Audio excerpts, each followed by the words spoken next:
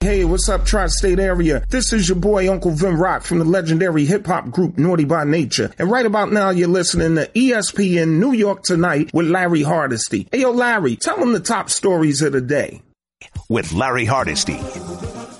Top story today. NASCAR announces a ban on Confederate flags from all events and properties. This is wild. This is a surprise. This morning on Golick and Wingo, Bubba Watson made this statement. We were trying to figure out next steps, and my next step would be to get rid of all Confederate flags. There should be no individual that is uncomfortable showing up to our events to have a good time with their family that feels some type of way about something they have seen, an object they have seen flying. No one should feel uncomfortable when they come to a NASCAR race. So it starts with Confederate flags. Get them out of here. They have no place for them. The narrative on that before is, I wasn't bothered by it. But that I don't speak for everybody else. Yeah. I speak for myself. What I'm chasing is checker flags. And that was kind of my narrative. But diving more into it and educating myself, people feel uncomfortable with that. People talk about that. That's the first thing they bring up. So there's going to be a lot of angry people that carry those flags proudly. But it's time for change. We have to change that. And I encourage NASCAR, and we will have those conversations. So this afternoon, NASCAR made the announcement. Here's what they said, quoting, "The presence of the Confederate flag at NASCAR events runs contrary to our commitment to providing a welcoming and inclusive environment for all fans, our competitors, and our industry." Continuing the statement from NASCAR, "Bringing people together around a love for racing and community that it creates is what makes our fans and sport special. The display of the Confederate flag will be prohibited from all NASCAR events and properties." Wow. Do you know how long folks have been trying to get rid of the Confederate flag from NASCAR? It's amazing. Bubba Watson on Golick and Wingo. What's your thoughts on crowds returning and how they'll react? I'm pumped for the fans to come back just to see their reaction. If I gain a ton of boos, that's fine. If I gain a ton of cheers, that's fine as well. It's even better. So it's not going to make me or break me of who I am and what I stand up for. I knew going into this, everybody's going to have their opinion against me, good and bad. I've always said to be successful in this sport, you got to be able to manage the highs and lows. You got to be able to accept defeat. And although this isn't defeat of gaining or losing fans, it's that pressure that you have to be able to overcome and not let that steer you away from your end goal and winning races and winning championships. So it's just another day in the life of Bubba Wallace. We'll keep on trucking. Bubba Wallace, one of the outspoken great drivers in NASCAR. Speaking of statues being moved, the Panthers are moving a statue of disgraced ex-owner Jerry Richardson, according to the Charlotte reporter Joe Bruno. The absurd statue, which was erected in just 2016, features Richardson holding a football while surrounded by two Panthers. Now, you remember he sold the Panthers in 2018 after Sports Illustrated reported that he sexually harassed at least 4 women in office and used an unspecified racial slur against at least one African-American scout. Richard infamously told his own star quarterback Cam Newton, "No tattoos, no piercings, and I think you've got a very nice haircut," when he was drafted in 2011. Ryan Clark was on Get Up this morning, and everybody's waiting to see if Jerry Jones of the Cowboys is going to make a statement following the statement that Commissioner Roger Goodell made on last Friday. Well, Ryan Clark says, don't hold your breath. Jerry Jones doesn't have a moral conflict. Jerry Jones is doing exactly what we are asking people to do. We are asking people to stand up for their principles, to stand up for their morals, to stand up for what they truly believe. And Jerry Jones did that in 2017. See, for Jerry Jones to come out right now and make a statement and say that Black Lives Matter, to make a statement and say that there needs to be change in this world, I feel that would be going against what he believes. And one thing Jerry Jones has always told us is he ain't no liar. So he's not going to come out and lie and say, I stand where Colin Kaepernick stood in 2016. He's not going to come out and say, I stand where my players stand now as they lead marches and they lead protests and they lead rallies to try to bring unity, not only to our people, but to all people. See, Jerry Jones is doing what the owners do. Jerry Jones is focusing on him. Jerry Jones is focusing on the people that he cares about. The people who help him make money. That's what Jerry Jones is focused on right now. Mike Reese was also on Get Up this morning, Patriots reporter for ESPN.com. Get this. The Patriots offense could be better without Tom Brady. Okay, we'll play along, Mike.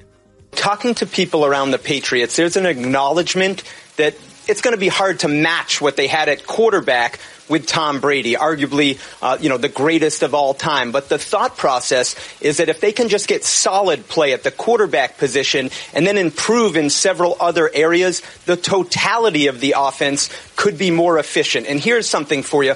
Last year, Tom Brady led the NFL with 33 throwaways. Now, that's not all on Tom Brady, but a reflection that the overall offense didn't always get what it was hoping to out on the field. So they hope that it's going to be Jarrett Stidham. He's been leading some of these throwing sessions that some of the players on offense have had here outside of Boston, and it's an approach that's similar to really 2001 when Brady was a young quarterback taking over in New England.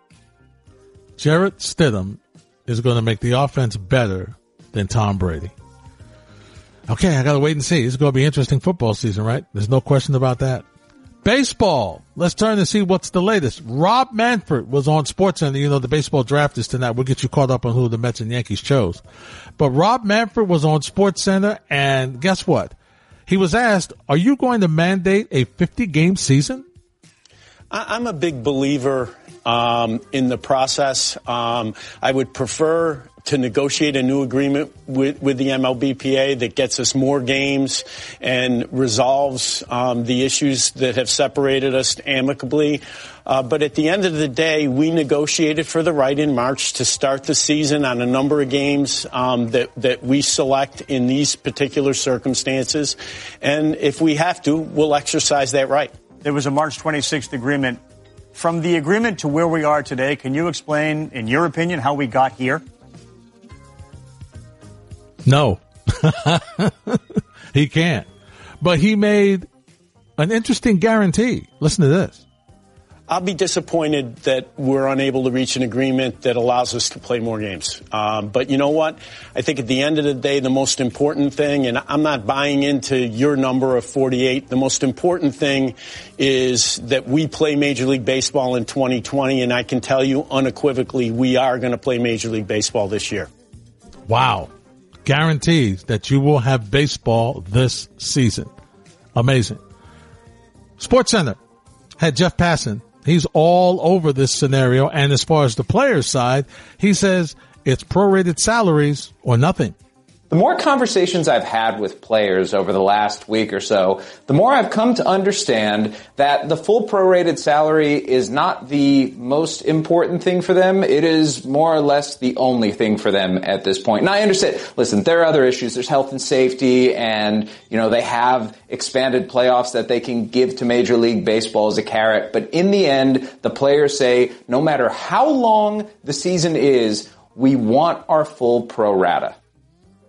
So, Jeff, is there any way, what about the players who don't believe in holding out for their prorated seasons? What salaries? What do they do? I've spoken with a number of players who I'm going to call moderates. These are players who don't necessarily believe in the idea of holding out for the full prorated salary. And they have said to a man that they believe that this is a position that one person called it a hill that they will die on. And if they die on that hill at 48 games, that means we're going to have a 48-game season as implemented by Major League Baseball. There's going to be a grievance by the Players Association for the league not playing its fullest season. And all of the labor animus that we've seen is only going to continue, not just in this offseason, Scott, but going forward when the collective bargaining agreement expires in 2021, the possibility of a lockout or a strike in 2020.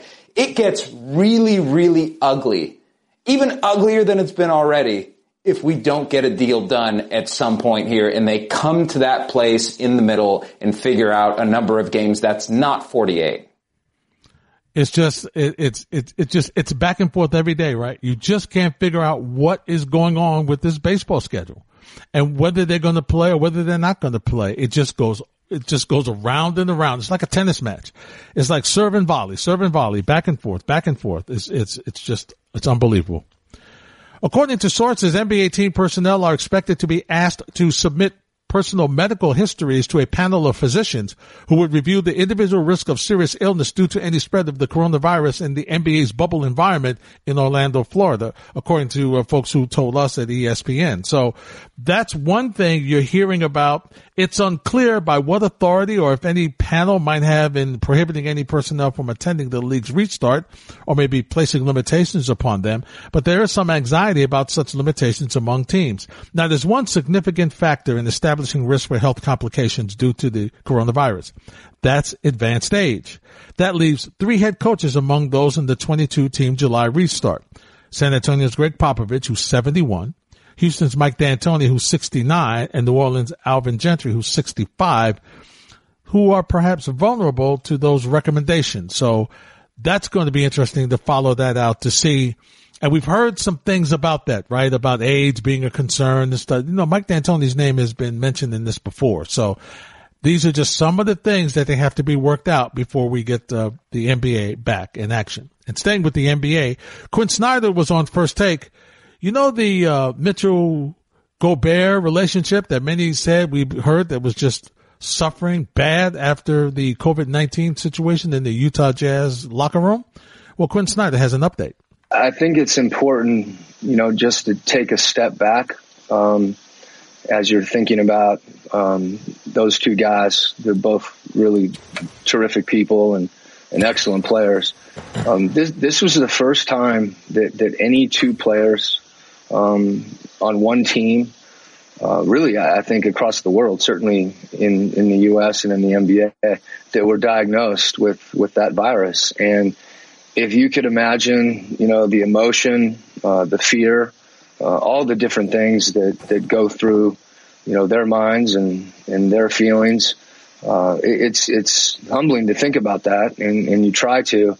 And I think right now, you know, we're in good shape. Those guys are getting ready to play, and they're as excited as anybody in our team or anybody in the league. It will be interesting to see how they fare with each other when things go back. When teams go back, will that relationship be able to be repaired? That's going to be interesting.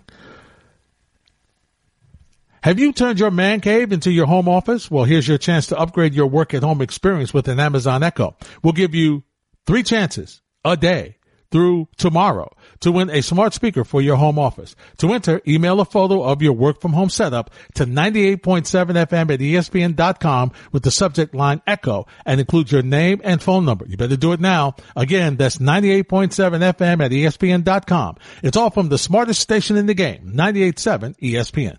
By the way, to listen on your smart speakers, very simply, just say play 98.7 ESPN. You're listening to the ESPN New York Tonight podcast with Larry Hardesty on 98.7 ESPN.